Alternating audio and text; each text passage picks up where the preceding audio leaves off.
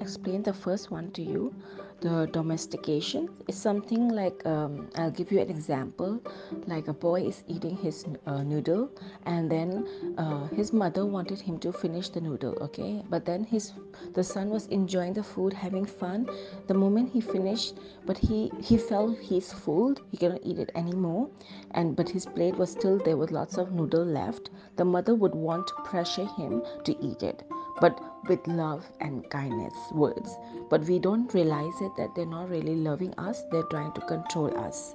Because sometimes parents does one thing is that they will shame us by saying, do you know, in other countries they don't have food to eat, they're starving to death, the children who are so thin, and giving all kind of sort of stories and telling the child to eat up the food so that you don't and they add religion into it by saying that the religion teach that if you waste foods you'll become a sinner. So this is, they use the applying of the law and how to control people by using these laws. Same thing it have been applied to your grandmother, to your mother when she was small, so without her realization, and she never questioned the method, so she thought that this is the correct way to love.